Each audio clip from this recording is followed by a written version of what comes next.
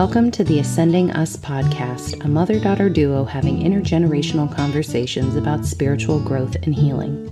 Join us as we explore, expand, and ascend together.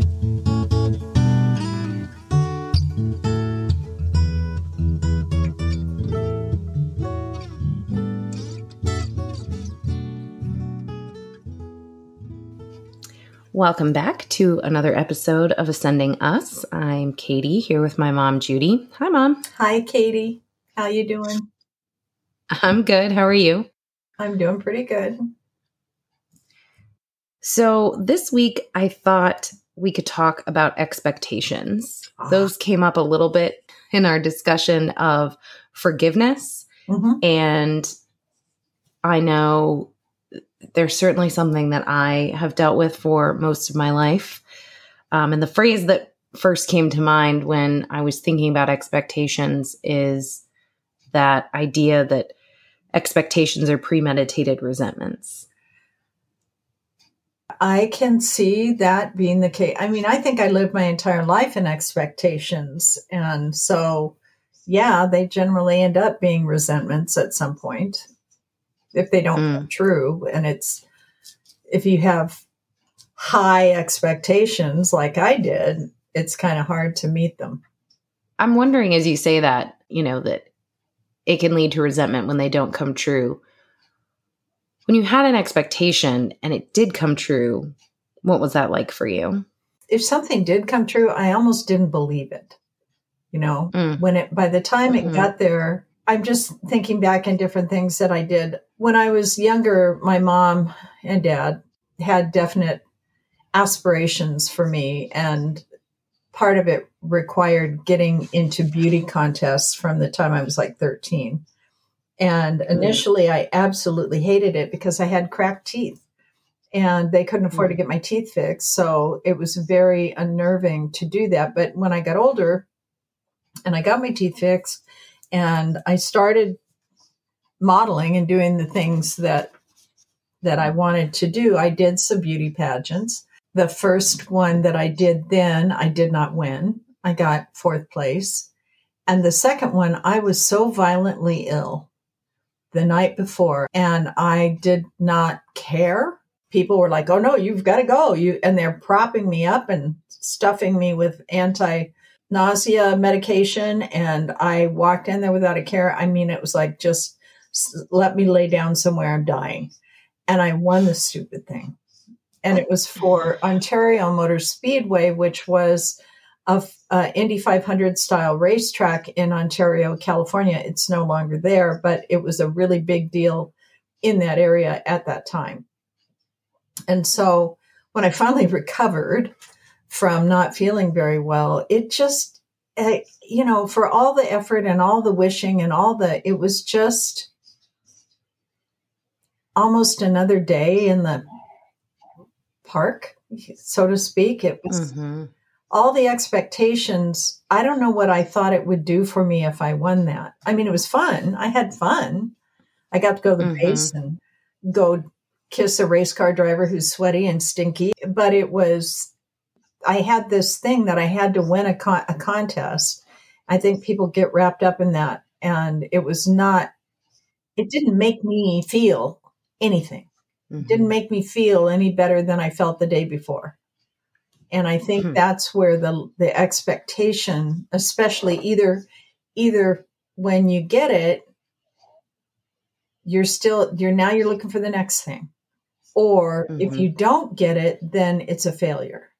Or you're angry at someone else because the expectation was tied to them. And mine were frequently tied to other people, boyfriends and whatever. If only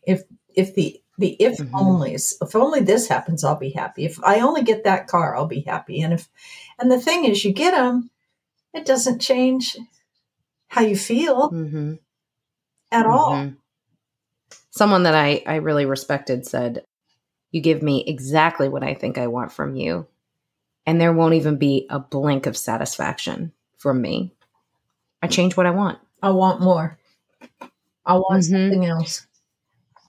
And I want something else for that same reason that you just said, which is the thing that I thought I wanted from you, even if I get it in exactly the timing and the way and the manner that I have demanded, it doesn't do what I thought it was going to do. Correct. On the inside. Correct. I refer to it as filling that hole, that whatever that hole, however that hole got generated in me, I spent years trying to fill it. Mm-hmm. And control, I think, and expectations can also get it's a very dangerous mix where you have an expectation and then you think you're capable of controlling other people, places, and things. And that's when the resentments really kick in, when those people, places, and things that you think you can control are not living up to your expectations of what they should do. And that's where the resentments come in. Yeah, because if you have something that you want from someone and you stay out of it entirely and they don't meet it, I can see how that could lead to disappointment. But I'm like you, when I want something, I want to like put my hands in the pie and make sure it gets done. And remind you and harass you and bug you and it's not good, obviously, for the other person. It's not good for you. Well, and I skip right over the disappointment and I do go and have gone right to resentment. Oh, yeah. And the if onlys, you know, if only this had been different, if only they had done that, if only. And somebody is going to get beat up on in that. It's either been you or me. I might be beating up, if only I had been then you would have done blank. What is that game kids play in the car and they fill it in with words? You know, it could almost be that. If you did blank, then I wouldn't do Mad Libs. Mad Libs. And it is. That's exactly what it is. It's a Mad Lib of me having expectations of what you should do. And I'm going to tell you how to do it. And you're not going to do it. Even if you did do it, it's just a wheel. It's not going to make me feel any better. I'm going to want something else. As you were talking about that, what came up for me was just how limiting it is to live that way. Oh. Because the fundamental premise of all those expectations and all the control that I try to layer on top of that is that I know what's good for me, that I know what's going to make me happy. And what's crazy about that is that that idea can persist even when I get the evidence that getting what I think I want isn't going to make me happy. It doesn't change the way that I feel. Until I can start really doing some work around that, I just think that it was the wrong thing. And you can get caught up in that big time.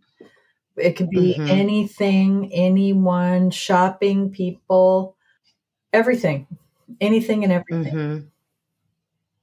When it involves other people, I think the expectation, that's where they really get dangerous because so many people can get hurt. Looking, you know, like for a life partner and looking at them and thinking they're not measuring up to what you thought you wanted or you thought they were.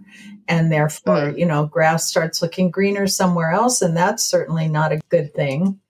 It's funny, when I was getting married, you know, my husband has his own sense of style that is simple and doesn't bother me at all. But I remember somebody that I knew who cared a lot about how things looked, including her partner. She said to me like, oh, well, you can change that. You can fix that. But I remember thinking to myself, I am not going to go into this commitment with this person with any illusions that anything that exists right now is going to change. I'm either in it with him for who he is, Carhartts and all, or I need to let him go be himself. And as I said, it's never bothered me. I love him for who he is. But it just really struck me, this idea that as I'm about to make this significant commitment to this person, that, you know, someone at the time and who was in my life who was very close to me was oh, well, you can fix that. You can change that about him. See, that boyfriend that I took in high school, I was convinced I could do that. I knew I could do that. And the pain that it inflicted, my absolute knowing that I can fix him because he's not meeting my expectations, was really tragic for both of us. I didn't know anything about that at that point in time. My parents didn't know anything about it. I just knew I wanted what I wanted and I was going to get it. And that's really unhealthy. It's not good for you. It's not good for them. Like I always say, I took that poor guy hostage in high school, and it wasn't fun for either one of us. It's interesting as you're talking about that. I've been thinking a lot about letting go recently. And when you said, like, I knew what I wanted and you knew that he wasn't it, what I hear is, I'm not going to let you go. I'm just going to change you. That's exactly what I thought. I worked in a men's clothing store, so I would buy clothes for him. And, you're going to wear this and wear your hair like that. I mean, it was bad. I admit I had no idea how bad it was, but it was bad. And, and I went through like a steamroller of expectations from one relationship to another relationship. There were very few that I wasn't convinced that I could make things better. And I think it started way back. I had these fantasies of what the perfect life, the normal life, the success would look like. That I wonder sometimes. I watch people whose their whole goal in life is to either become rich or become successful at any cost. And I didn't think I was all that, but I thought the world went around me anyway. I was wanted to be. And I think if you have that insecurity, if your ego is not capable of being humble and achieving, and you're looking for dreams to come true, man, I loved Sleeping Beauty's castle at Disneyland. And do you remember the Snow White wishing well? As a teenager, I was like, I wanted so bad for my dreams to come true. And when they started happening, I didn't like what was going on around them at all. I didn't like the people involved, and it was not healthy. And I didn't figure that one out until much later. I'm very grateful that you figured it out a whole lot earlier than I did. I'll tell you a secret about your wedding. And that is that I had learned about expectations before you got married. And I'm like, I am not going to impose any expectations on my daughter's wedding. I could have. I had lots of ideas that I could have and probably ruined the entire event. But I kept my mouth shut, and I went with specific thinking, like no expectations, none. Not about anything. And it was a beautiful, wonderful, perfect wedding. And that's how things should be. Walk into a situation with hope and humility, and don't try and control it, and don't think you know better than everybody else. We were just talking about different people and energy, and it comes out a lot better. Well, and I find too, I was thinking about expectations earlier, that they assume that the other person, and we talked about a little bit about this last week with forgiveness, but they assume that the other person is operating from the same perspective with the same tools and the same level of awareness, which is just not possible because no one has lived my experience. We're not mind readers. I don't know what you are thinking. I am thinking. And yet we have a tendency to plow into situations assuming that we do. When I have done that, when I have made that assumption and placed expectations on other people, I can see now that what I've really done is robbed them of their individuality and agency. They don't get to show up and be themselves. Like when I put that energy out in the world, and I think you and I have both experienced this in the context of our relationship at various points where one of us has an expectation and the other one feels it. And it's not energy that you want to respond well to.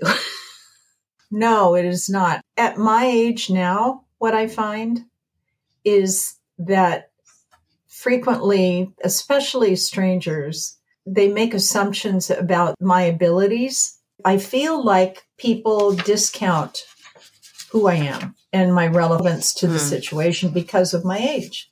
And that's probably why I wear big glasses and large jewelry, and I'll be damned if you're going to ignore me. In other countries, people who are older are very revered for the experience they have. Well, that's part of the reason I wanted to start this podcast is I do feel like I have learned and grown a lot on my own spiritual journey, but I know that you have had your own parallel journey. And it occurred to me that there's probably a lot of wisdom there that I'm not taking advantage of. Not necessarily because I assume that you don't have experience relevant to my situation, but more just because, I've got it figured out. Thank you. And becoming teachable again and becoming open to learning from the people in my life who have things to share, which, secret, it's everyone.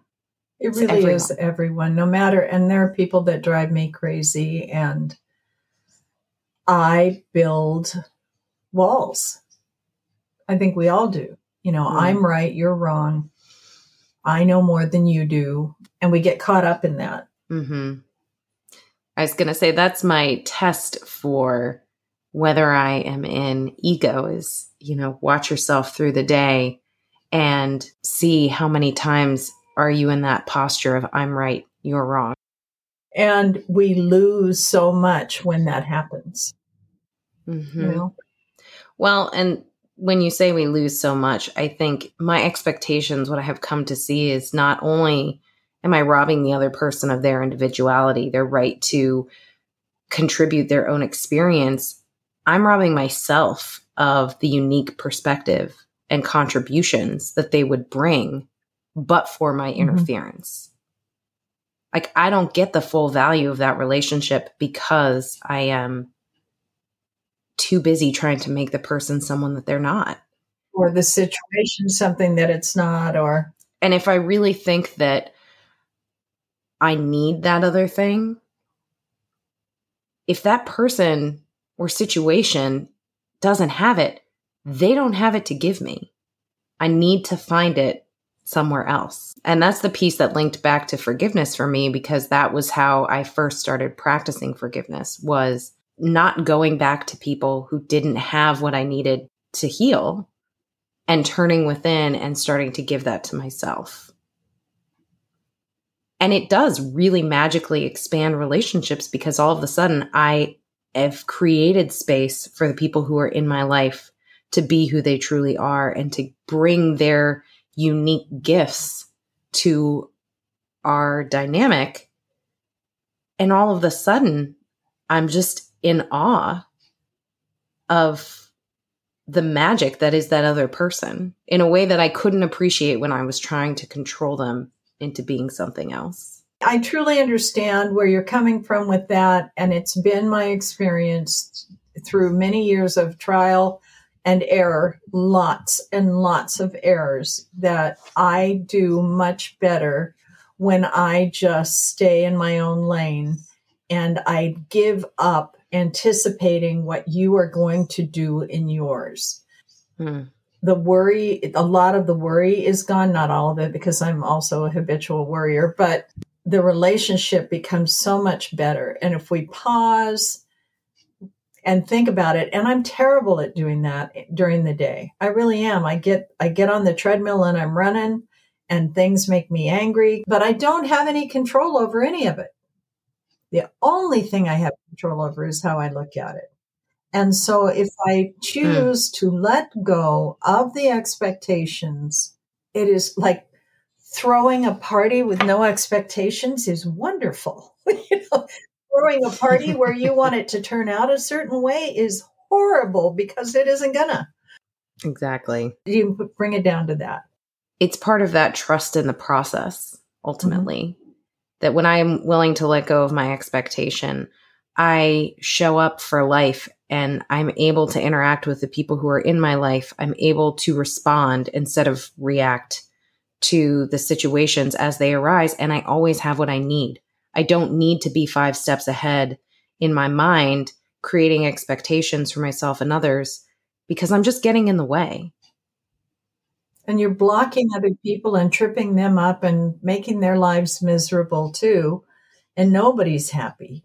And really what we're here to do is to be of service and to contribute to this world. And I can't do that if nobody wants what I'm offering because I'm too busy telling them what to do with their lives. That's not giving. That's controlling.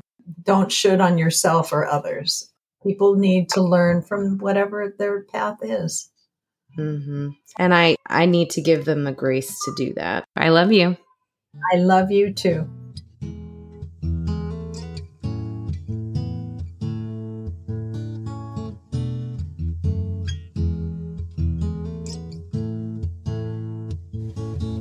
Thanks for listening. If you enjoyed today's discussion, please rate and review the podcast wherever you're listening. To keep this conversation going, subscribe to this podcast and follow us on Instagram @AscendingUs, where we'll continue exploring, expanding, and ascending together.